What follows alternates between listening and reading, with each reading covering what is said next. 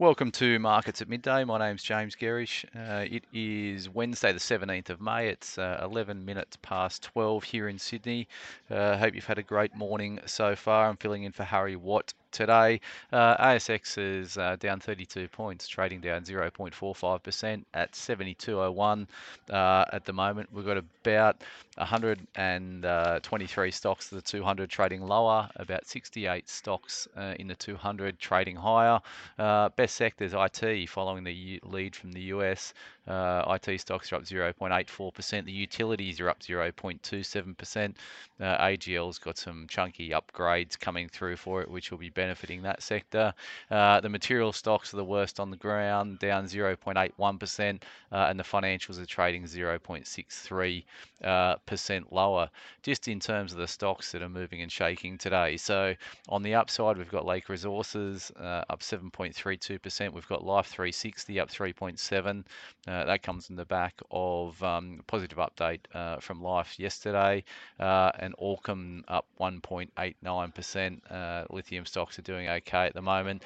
On the flip side, we've got Incitec Pivot, which is out with a weaker than expected update. I'll also just mention Temple & Webster on the upside. They're trading up 19% at the moment. So on the downside, as I said, Incitec Pivot IPL is trading down 9.25%.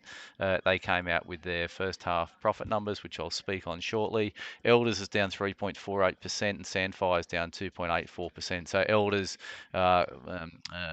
residual selling coming through. They've had another tough week. It's been a pretty diabolical performance from Elders over the last little while, and Sandfire is just falling on the back of weaker copper prices overnight, which are stemming from recessionary fears as well as a stronger US dollar, which is putting a pretty decent headwind in front of the copper price. Just in terms of IPL, so they came out with first half numbers today. First half net profit of 353 million. Which is down about 8% year on year.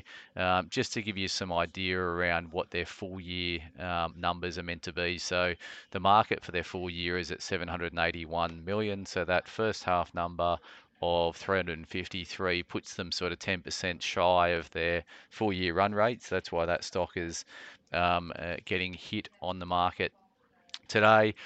Temple & Webster, they're coming out. They've come out with an update this morning, basically saying that their growth rates, they're back in growth territory. So obviously, online retail as they are, they were comping off some very strong COVID numbers. Everyone was ordering furniture and the like online, homewares online.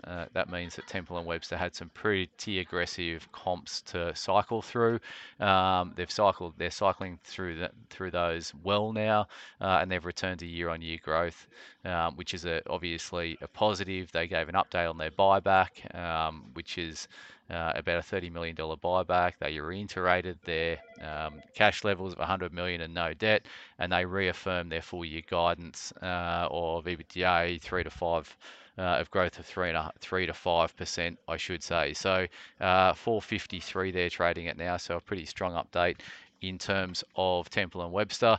And I'll round out the three with Sandfire. Copper prices were materially lower overnight.